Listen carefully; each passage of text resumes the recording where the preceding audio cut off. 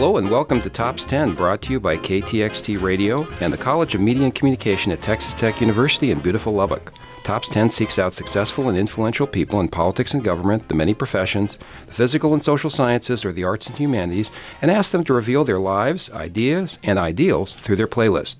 Our format is simple. We ask our guests what pieces of music mean the most to them and to tell us the story behind the infatuation.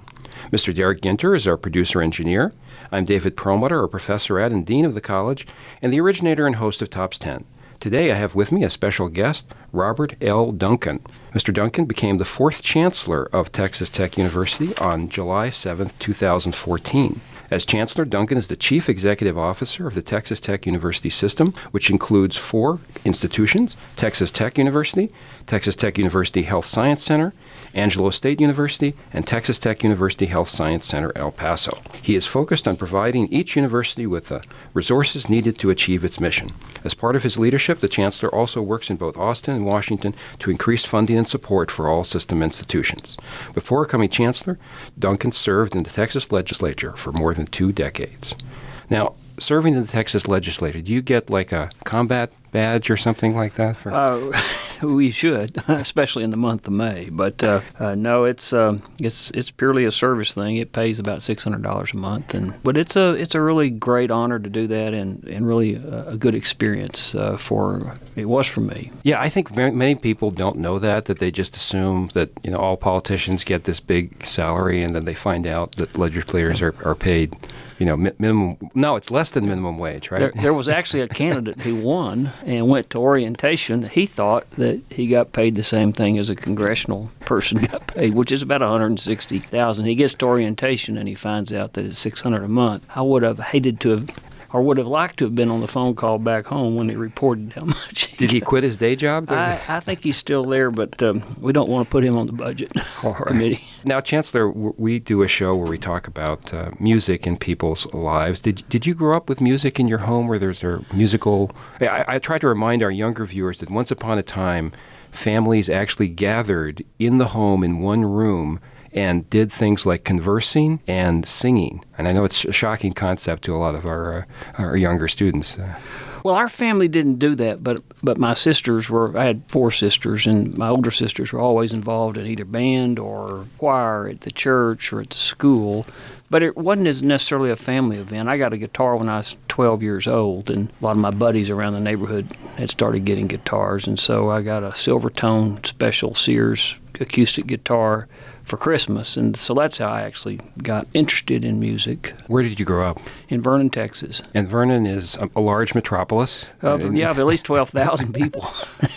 Was it 12,000 when you were there? It's about 12, yeah. It's been pretty steady. About 12, yeah. Right. That's right. And what business were your parents in? My dad was a soil conservationist, and my mother was a homemaker. Did they listen to any particular music of that their era? Or? My dad liked, I think, the gospel music primarily, and hymns and things like that. But he liked Tennessee Ernie Ford. I think, if I remember right, we had a lot of those and 45s around the house. But he didn't really get into the Beatles or Jimi Hendrix or any of that.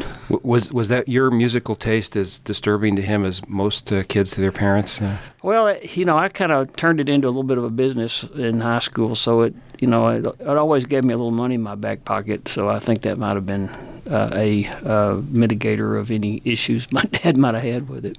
Was this entertainment or retail, your business? Well, it was I guess it was minor retail, basically. But we had a little band. We had about 4 people in it. Usually, at the end, I think we had 3. But we always had $25 or $50 in the back pocket. They'd pay us a couple $100 to play a weekend gig or something. So weddings or parties? Parties, and in Vernon, there's always a big event at the Lion's Den on Friday night after football games or on Saturdays, and so we would be the entertainment. We'd play in little towns around as well and charge a gate. We'd make $200, so we'd split that 4 ways. Well, I guess your parents must have been impressed by that, because most musicians, the worry is like, well, you're not going to make any money off of this, but you were already bringing home some revenue. Well, we were. I don't know if if you costed out the equipment and everything else, how much we really made, but at least we always had a little money in our back pocket. Now, you must have had a very mixed group there if you're going to the Lions Club. I mean, did you have... Or Lions Den. The Lions Den. Was that, I'm sorry, that was a bar? The Vernon Lions. No, it wasn't a bar. Yeah, it was a high school place on top of the fire station. So was it mostly younger people, or did you have a mixed crowd? It was the school. It was the high school. And then there could be other people from other towns, surrounding towns that were friends that would come up there as well. But no alcohol or anything. It was just it was the school-sponsored event, where I guess they could get all of us together and keep us out of trouble. But it worked out pretty good. We had a lot of people would come to those events, and it was a gathering place as well. Well, of course, you went into now three careers, with your law practice, where you have to appear in public and speak. Did you think those experiences of standing up and playing music in front of a very critical audience helped you? It probably did. I remember when I was in college and in law school, even I was not as comfortable as you would think I would be speaking, but it didn't bother me to get up in front of people and talk to people, as long as it's not. I think it was always whether you're communicating to people or giving a speech. If I was communicating, it'd be a lot more easy, or a lot easier than it would be if I were trying to recite a speech or give a prepared speech. I had to learn that later.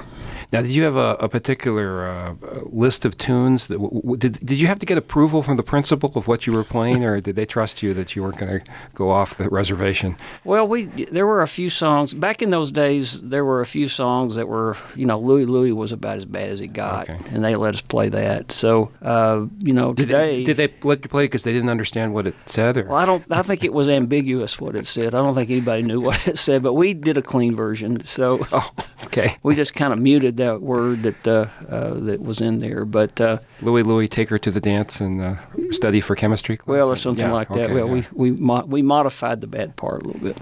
Now, the first song that you listed for us is a Beatles tune, and of course, here in Lubbock, just less than a month ago, we had Paul McCartney come to town, and the song is "Here Comes the Sun," and this is a George Harrison song, of course. Right. Do you remember the first time that you heard the Beatles? Yeah, I think I was probably, when did they first come out? In 63 or 64? To the United States, yeah. Yeah. So I was 10 years old, and they were on the Ed Sullivan Show. We always watched that, and, I thought it was pretty cool that they had long hair and wore the Beatle boots. I didn't care as much for the boots as I did for the hair, but I was in elementary school at that time, and they were a big hit, and I thought I liked it, and it didn't necessarily inspire me at that time, but I thought it was really neat, and the way they kind of took over, and they were heroes basically, and to young people at that time, and they brought forth the new music. I had no idea of Buddy Holly at that time. I grew up in Vernon, of course, not in Lubbock, so I didn't know of that influence that he had on the Beatles. But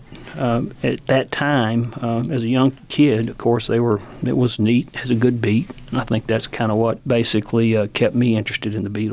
Did you see the effect? I mean, now we look back, and I was born in 1963, but retroactively, I kept hearing like the Beatles were a sensation in the United States. But I do talk to lots of people where obviously it wasn't a sensation necessarily everywhere. But did you notice in school that people started paying attention to the Beatles and playing their music? Yeah, people were. I always was taken back by the fact that the crowds would yell and scream when the Beatles played. I didn't see much sense in that. You couldn't hear the music. But I thought that, the Beatles were kind of fundamental with regard to rock and roll, at least the rock and roll that I grew up to appreciate and enjoy, because it was fairly straightforward. The beats were very clear.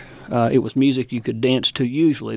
Some of their later stuff got a little abstract, but it was good fundamental music for kids like me that were starting out as a musician or trying to play music, rock and roll music, because a lot of their music was pretty straightforward. Twist and Shout, those are fairly easy songs to play, and for young bands to be able to actually reproduce with some accuracy and enjoyability. Well, you just given a great pedagogical lesson we always try to tell new teachers is that, when you're trying to teach something, you got to give the students early assignments that they can accomplish and be successful in to train them to move up the level of difficulty. If you throw something too complicated at them right away, they might start turning off and not, enjoy learning as much. And good teachers know that. So you sensed that very early with music. Well, the first song we ever played was I'm Not Your Stepping Stone. And we did play that in a talent show. And I think it was because we borrowed a bass player from a really good band, and that might have made it sound better than it really was. But it was a simple song and something that we couldn't mess up too. Even the lyrics, you couldn't mess that up. Here Comes the Sun, George Harrison. Interesting song. You'll see a lot of these songs were basically that I've picked out, or not all of them, but most of them are in the 1969, 1970 era. That was back when I was in high school. This was actually, and I didn't know this until we started getting ready for this show, but this was a song written by George Harrison with Eric Clapton, and actually he wrote it in Eric Clapton's garden. And it was one of my favorite songs just because I liked the guitar in it, I liked the music, I liked the beat in the song, and it's just a good, happy song. And I think what happened when he wrote the song, he was basically writing it in England. The winters are long, and apparently they were sitting in Eric Clapton's garden, and the sun started coming up, and the song just started. That's how the Beatles a lot of times would write a song. They'd be inspired by something like that. But Clapton was pretty amazed at the way George Harrison was able to just come up with the words, and then the song just basically wrote itself after that. Here comes the sun, doo-doo. Here comes the sun, I say it's alright.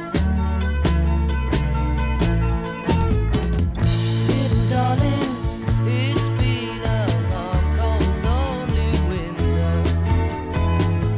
Little darling, it feels like years since it's been here. Here comes the sun. Here comes the sun. I say it's alright.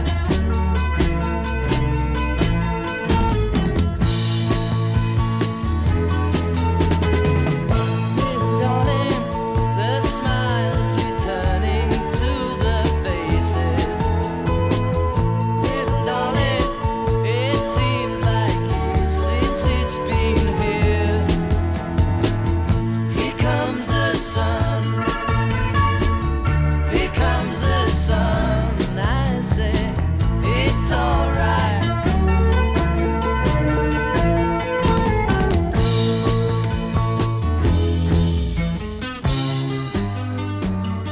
Your next song, Proud Mary by Creedence Clearwater Revival. Actually, I sort of remember this song from when I was a teenager in the 70s, and I thought it was vaguely risque, but again, I didn't exactly understand what Mary was proud about. So, like I often talk to students about this, that until the modern era, we didn't actually get to read the lyrics of songs unless you were a musician like you. It's not like you would go out and buy the lyrics. So I was interviewing Dean Carroll Edwards, and we were talking about how we had never known the actual words for Sweet Home Alabama until we were in our 30s, because then we finally looked at online and the web and saw what the music was. When did Proud Mary first come into your life? Well, it was in 1969, and we actually played this song. And, I never sang. I was horrible, and so they wouldn't let me sing. So I never knew really all of the words to the songs. I basically would just listen to the music, and that was what I focused on. But Proud Mary was a song written by John Fogerty, who this was, I think, his first kind of hit that later, he was the lead in Creedence Clearwater Revival. And the song was basically, when he started writing it, he was writing it about a domestic washerwoman that he called Proud Mary. But as he started writing the song, the chords and the beat of the song started reminding him of a paddle wheel on a boat, and so that's where he went with it. It was a riverboat, and I don't know that the song really has a lot of meaning from a lyrical perspective. It just had a good beat.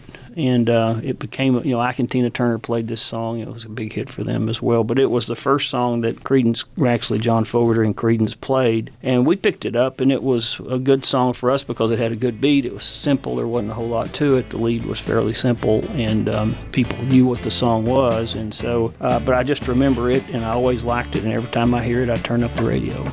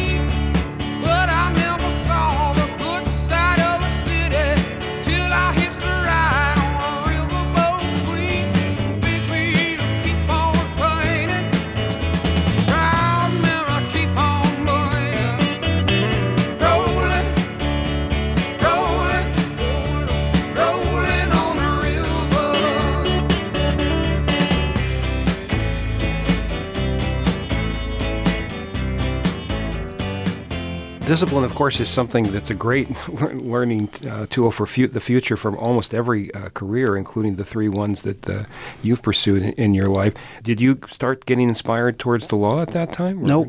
Actually, I didn't plan to go to law school. Law school was a plan B for me. I was when I came to Tech, I really wanted to be into agriculture and production agriculture, so I wanted to farm, and I loved it. I worked on the farm in the summers and during the winters. What kind of cotton, alfalfa, wheat, kind of what we grew in the Wilbarger County. My dad was a soil conservationist, so we had a lot of background in that at home, and so that's what I wanted to do. I wanted to come back to Vernon and live there and do that, and so I majored in agricultural economics. When I graduated from Texas Tech in 1976, the agricultural economy was about as poor as in a recession, about as bad as it's been. We weren't exporting. There was an embargo on our exports. So our markets went down, plus interest rates. We were in inflation. Interest rates were high. And so Dad and I looked at it, and I just said, I can't do this, so what's plan B? Well, I'd been involved in student government and things like that, and I thought, well, law school would be an interesting thing. So I took the exam and got in. And so, and it's probably the best decision I've ever made. When I got into law school, I enjoyed it. I liked what I was learning. And when I got out and practiced law, I really enjoyed that. It was one of those kind of jobs that you wake up in the morning and you look forward to going to work. That's the kind of job you ought to have. Absolutely. I hope you have it now, too. I know that every day is different, just like your other professions as well. Today, I Started Loving You Again by Meryl Haggard. That's not a real famous song, but it was at the time. I used to, whenever I gave up the band stuff, everything, I traded in all my electric stuff for acoustical guitar. And I used to sit out on the back front porch, and I'd actually try to sing this song. I just liked it. It was just one that it's a straightforward country and western song. I really wasn't much into country and western, but this one I liked because it was. I think it's really straightforward. It's easy. It's just a very predictable song, but it's just one that you sit on the front porch of your house and sing, and it's just a comfortable song. Now, since we're using the word love, I want to bring up that I did get a chance to meet your lovely wife. Did you share music with her? I mean, Today I Started Loving You Again. That's a great song to introduce yourself to a girl, I guess, or or your old girlfriend or whatever. But no, she's heard me play before. But this song is one that actually in getting ready for this interview, this is one of the first songs I thought of. So I pulled it up, and I don't think she had ever heard it. So she pulled it up on YouTube and played it, and I think she liked it. Today I started loving you again. I'm right back where I've really always been. I got over you just long enough to let my heartache mend. Then today I started loving you again. What a fool I was to think I could get by with only these few million tears I cried. I should have known the worst was yet to come, and that crying time for me had just begun. 'Cause today I started loving you again. I'm right back where I've really always been. I got over you just long enough to let my heartache mend. Then today I started loving you again. When did you meet your wife? Terry and I met several years ago, and at one point in time she worked at the law firm where I worked. She left there, and then we met up again in about 5 years ago, and we renewed our friendship and decided we'd get married. Did you share musical taste at all? Or? I think she's tolerant of what I like to listen to. Are you tolerant of what she likes to listen to? Yeah. Oh yeah. We like. She likes rock music and classic rock music, and it's we're very compatible on our music. Your next song is Santana, Evil Ways. Yeah, that was one of the first songs Santana ever came out. I like Santana. I like to listen to the guitar lead. I think it's a unique Carlos Santana. He doesn't sing many of these songs, but this song was, I think, their first hit. We never played it, but it was just one that I always liked, and it was a song that reminds me of back in my high school days, and I think I like Carlos Santana's guitar leads is what I really like about it. But this was the first one, and we actually did. Now I remember we did play a version of this, and it was kind of fun, but.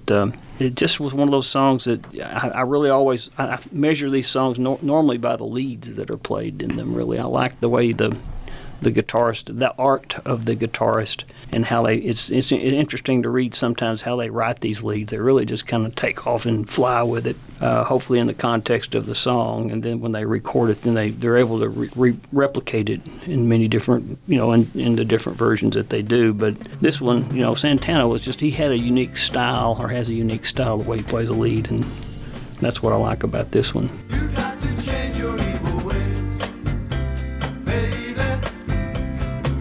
Before I stop loving you, you got to change, baby.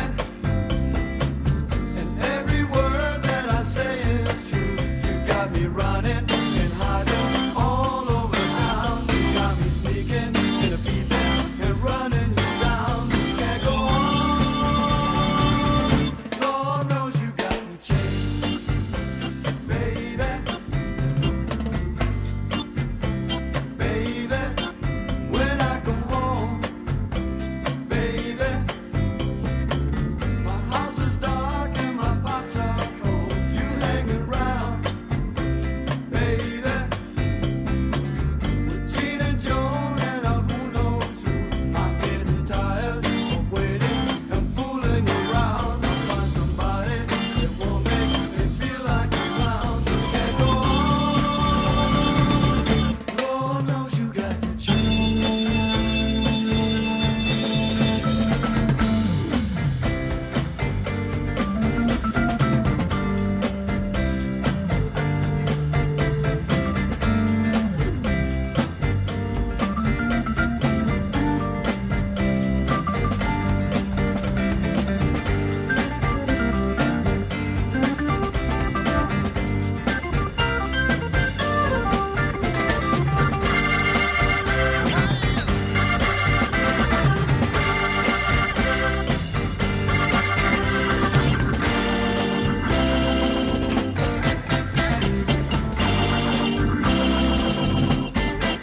When I come home, baby, my house is dark and my pots are cold. You hanging round, baby,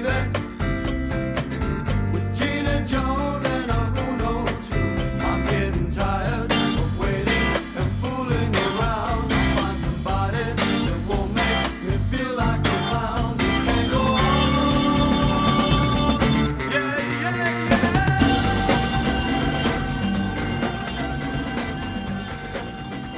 When you were in the legislature, you had a great relationship, of course, with Texas Tech, and you were one of our strongest advocate in Austin.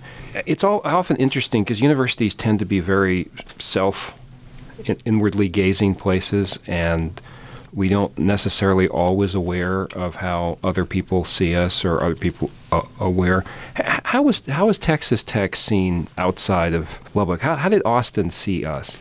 Well, if you look at let's talk about the legislature. Austin is its own little, we're better than everybody else sort of a place, or we're different. And so Lubbock's kind of we're kind of what I would call more of a stable conservative culture, where Austin is kind of keep it weird sort of. So if you look at that, if you look at Austin and that culture, they don't necessarily they like what they do more than they like what we do.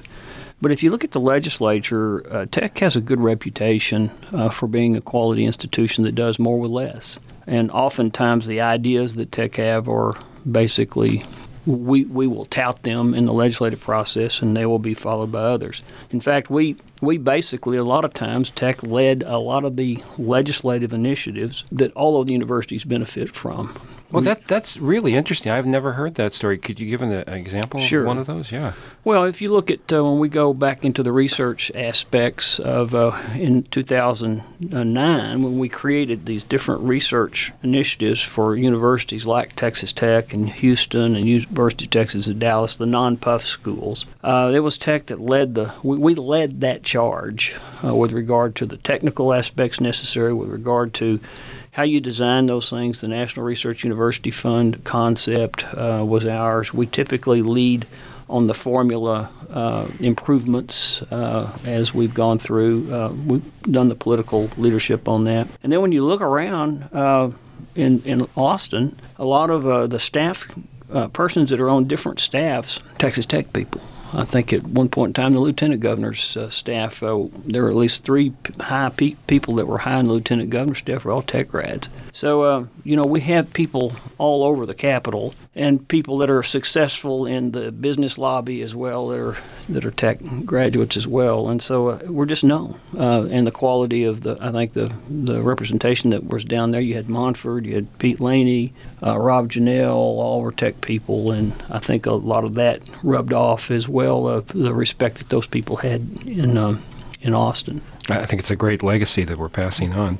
Your next song is Sunshine of Your Love by Cream. Now, when you were in law practice, I guess we don't necessarily associate music with law. In fact, I can't think of a good positive lawyer song. I think there's a few negative lawyer songs out there.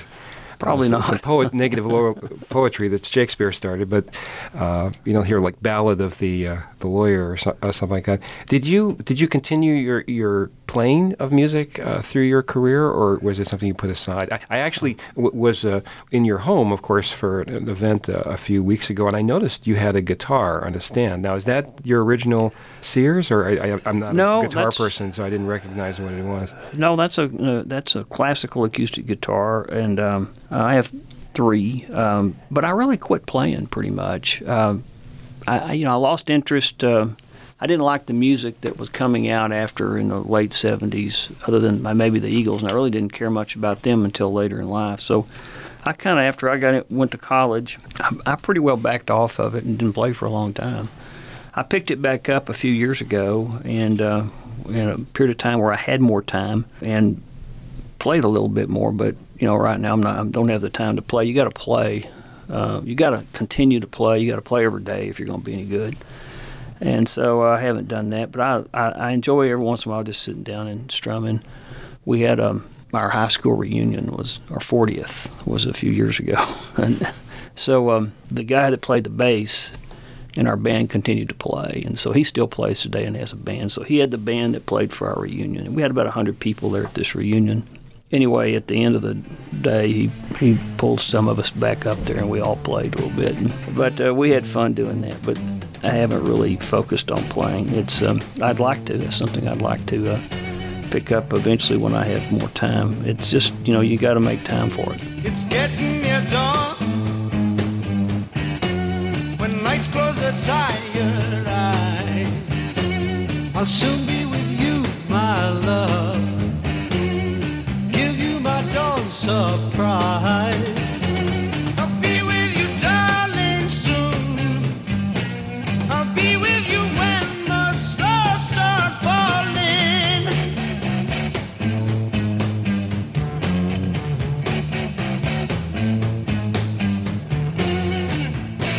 I've been waiting so long to be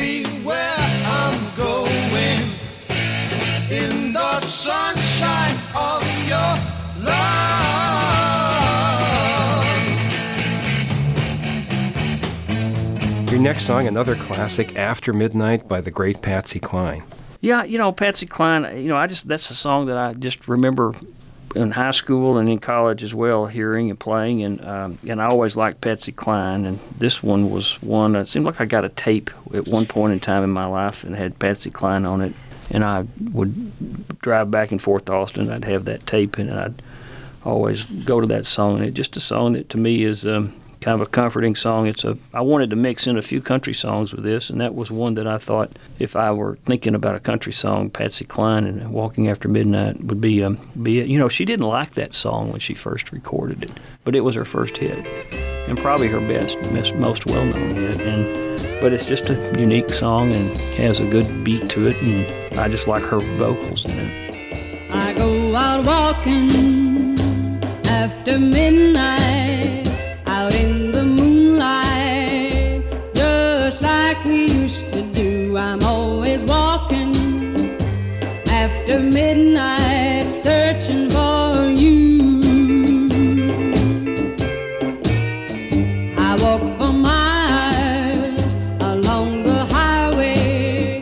Well, that's just my way of saying I love you. I'm always walking after midnight, searching for you.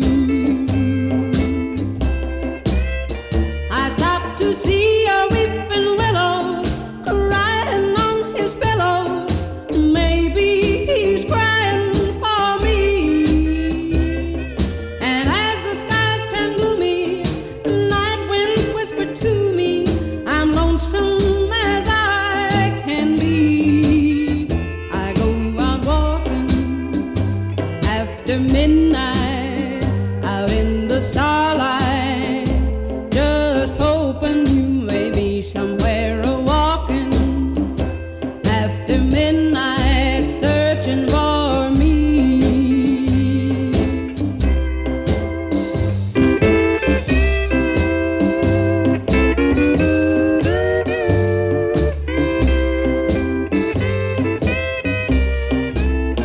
I stopped to see a weeping willow crying on his pillow. Maybe he's crying for me. And as the skies turn gloomy, night winds whisper to me, I'm lonesome as I can be. I go out walking after midnight, out in the starlight, just hoping you may be somewhere a-walking after midnight, searching for me. Now we have another great next, Folsom Prison Blues by I don't have to say that, do I? Johnny Cash. Johnny Cash is a perfect example of somebody who won over probably 4 generations of listeners. He when he passed away, there was an entire new group of young people who had discovered this man, Johnny Cash. Well, in '68, I think this thing was actually released in 1955, but the album Live from Folsom Prison, I think, really revitalized his career, but this song was the one, and I remember it, it was one that I always liked. I liked the way he sang it and the way he attacked it. My son and I were talking about this. My son's 24, and he likes this song as well, and it's just the way he sings it. It's just the guitar, and it's kind of simple, but it's just something that stays in your mind after you hear the song. Now, is this the one that says, "Mr. Congressman, you don't understand"? No, it's shot a man in Reno just to watch him die. I guess Johnny Cash had a mixed relationship with the legislature. Probably did, and law enforcement as well. But he actually was he was a prison reform person, and I think there's a quote that I found is.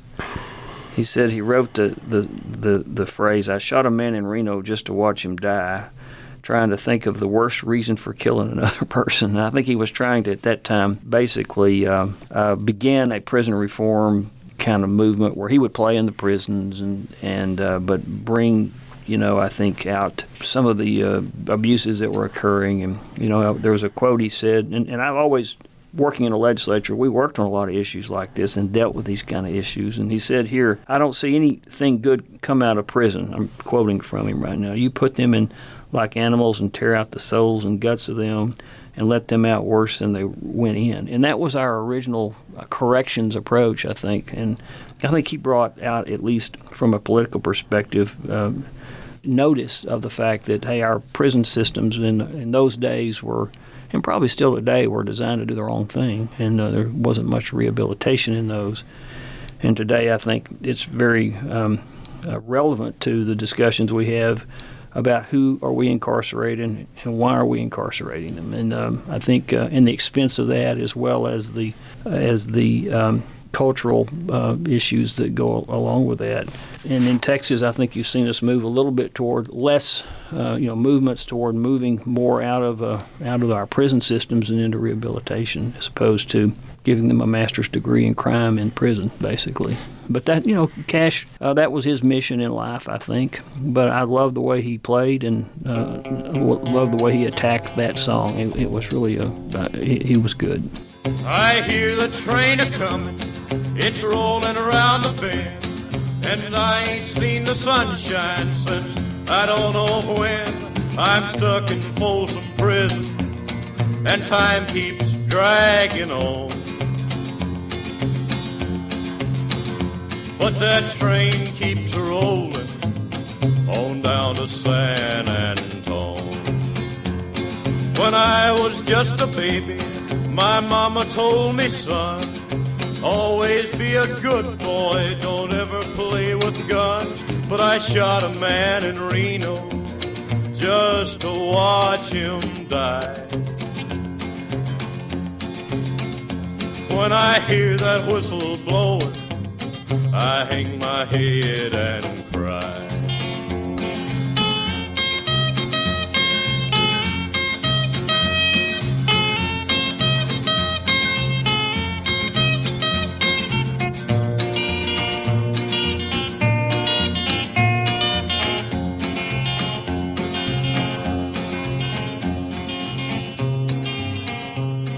Your next song is Stairway to Heaven, and that's usually rated. I know when I was growing up, there was an annual poll in the city where I lived of 500 top rock songs of all time, and Stairway to Heaven was always number one.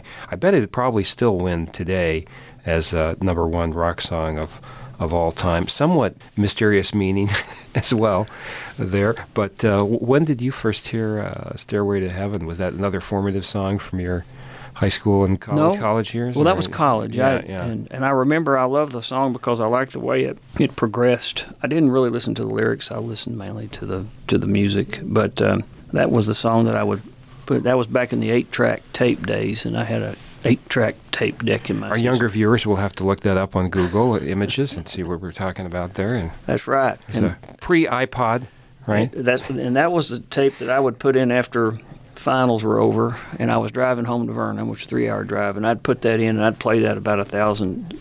I had good speakers in my car, at least for that day, and I'd play that song over and over again because I love that the closing lead and the way it gets up to it. I think that's what everybody likes is the lead guitar. I did a little research on that, and the lead was played by Jimmy Page of Led Zepplin, and he basically he did that lead in 3 takes, which is pretty amazing because it's really good. And it's a complicated song, not just the lyrics, but the changes and the musical terms better than I do. But it must be hard. Have you ever played it? No, and I never tried to play it. It was that was after my concentration on that sort of thing, but it was just he basically said the way he described writing it, he says, okay, take a deep breath and play, and he did it 3 times and got that. It's amazing to me. And then he's able to replicate it. It just was, to me, that's what I liked about that song. Not anything necessarily about the lyrics. I don't even know the lyrics, but I always just listen to the guitar in it. And that was a good song. After you finish finals, you're going home. You really want to have a little energy. And so I'd plug that in and turn it up. And and those were good memories. Do you play that in your office now, or did you? Well, when I hear it come on, I listen to classic vinyl on the XM. Yeah. And then it plays. They'll play that song every now and then. And if my son gave me that CD as well, because he likes it too, and so we have shared that song before.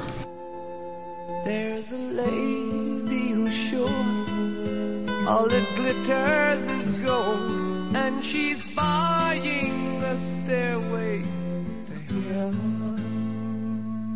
When she gets there, she knows if the stores are all closed, with a word she can get what she came for.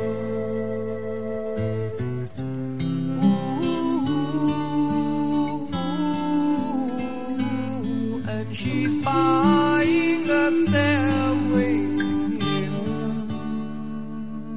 There's a sign on the wall, but she wants to be sure, 'cause sometimes words have two meanings. In a tree by the brook, there's a songbird who sings. Sometimes all of our thoughts are misgiven.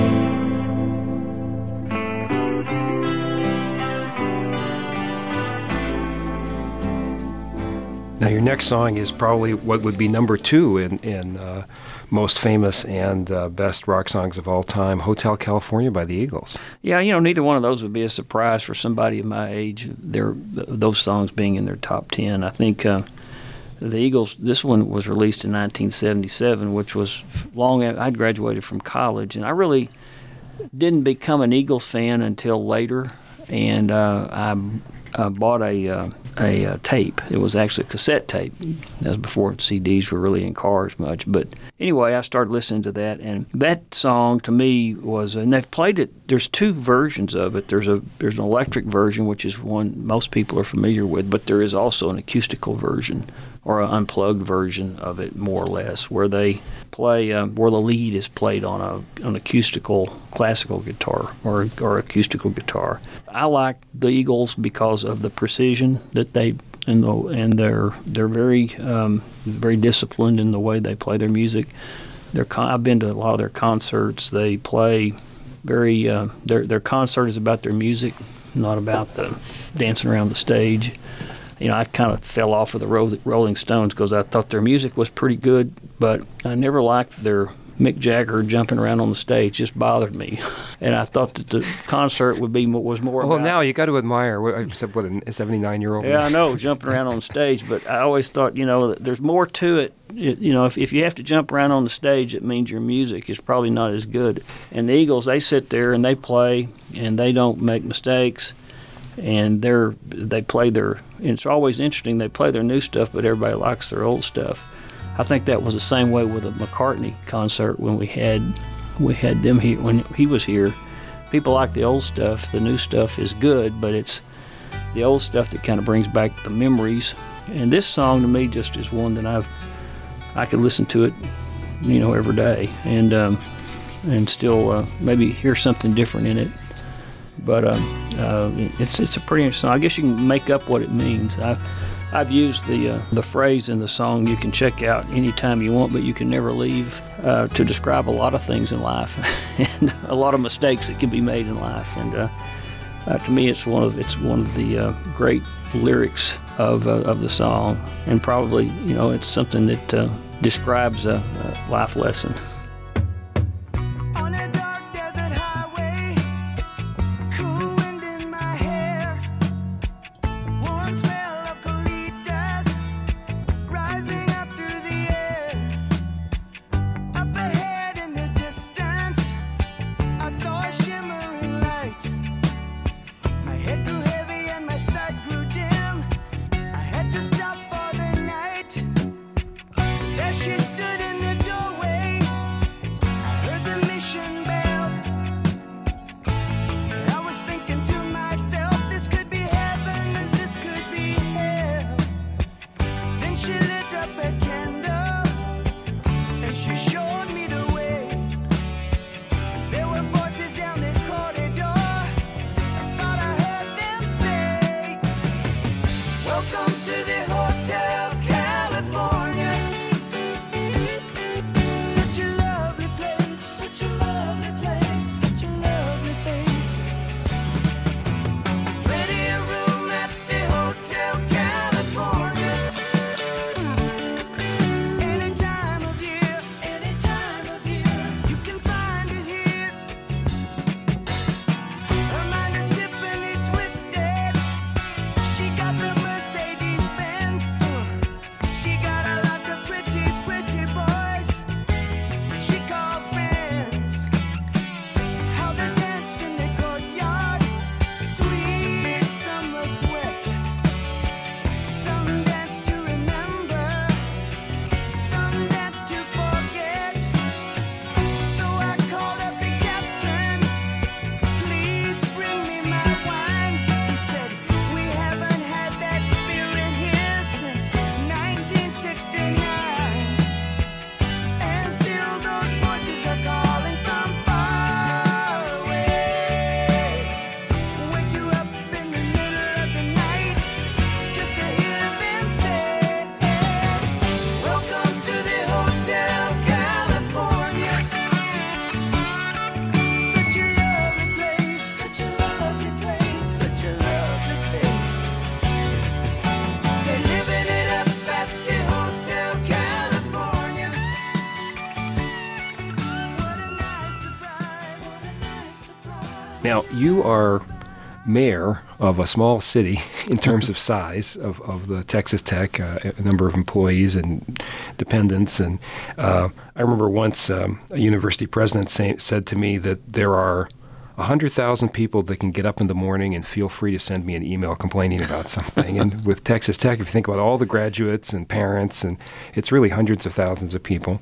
But unlike, say, Vernon, Texas, we have astonishing diversity of constituencies. I mean, you've got music professors and janitors and, physicists. And of course, you had a great training in your many years working hard for us in Austin to get to know. But how has it been to learning about all the different groups here at Texas Tech? Well, we are a diverse university, yet we all share, I think, a love for the university. And universities are what I kind of call them a sensitive bureaucracy. And then recognizing that, be careful of how what you say might be perceived. That's pretty familiar to me from serving in a legislature. You're in a fishbowl there, and anything you say can be misconstrued. And so I've kind of focused on the first semester here, which is my first semester with the system, and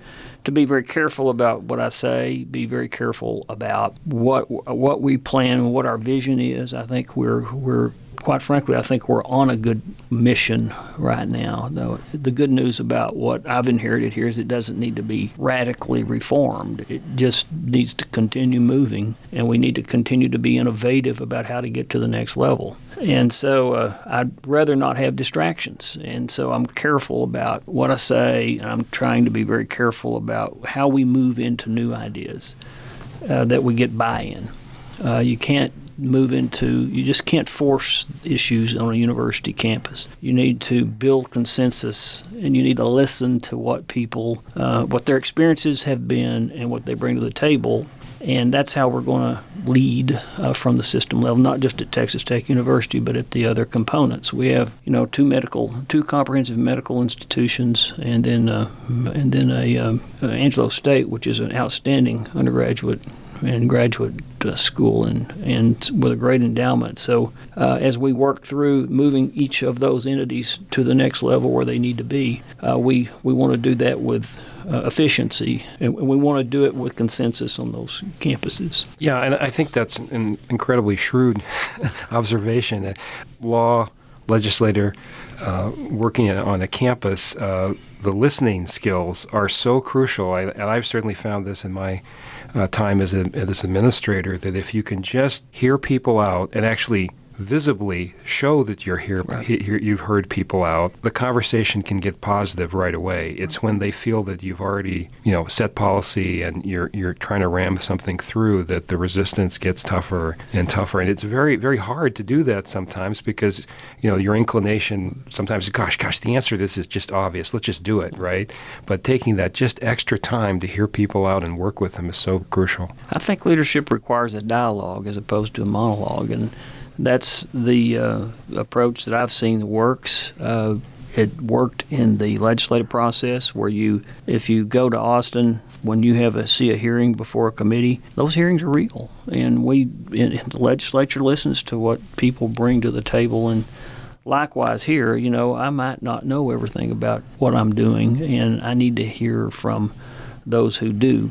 And, if we don't agree, we don't agree, but we go about it in a different, we still go about it in a collaborative way. And that's how I hope to lead in this position. I'm really fortunate. I've got some great presidents that I think have the same philosophy of leadership. I know they listen to me, I listen to them. We all have the same agenda, which is to make this a better system, make the component in the system better, make it better for the students, make us produce a better product for the state, the country, or the world. And as long as we move toward those every day, this university system, this university here will excel, and we will be, I think, known for the quality of the product that we produce, which is really what we're all about. Absolutely. We have a couple more songs, and I was just thinking your next one, Purple Haze by Jimi Hendrix. Now, Jimi Hendrix, and I'm not, don't know much about him. I enjoyed his music, but he had a reputation for being probably among the greatest guitarists ever, and he made it look like he was just making up everything as he went along, but he actually had a lot of the discipline and the precision that you've been talking about. Right. He was a great musician. And, this song, we played this song. I remember the first time I heard it, we were putting it in the 8-track cartridge and in a 56 Chevrolet driving around Vernon. And we went, golly, that is great. And so we figured out how to play it. And at the time, I always thought, Jimi Hendrix is also associated with drugs.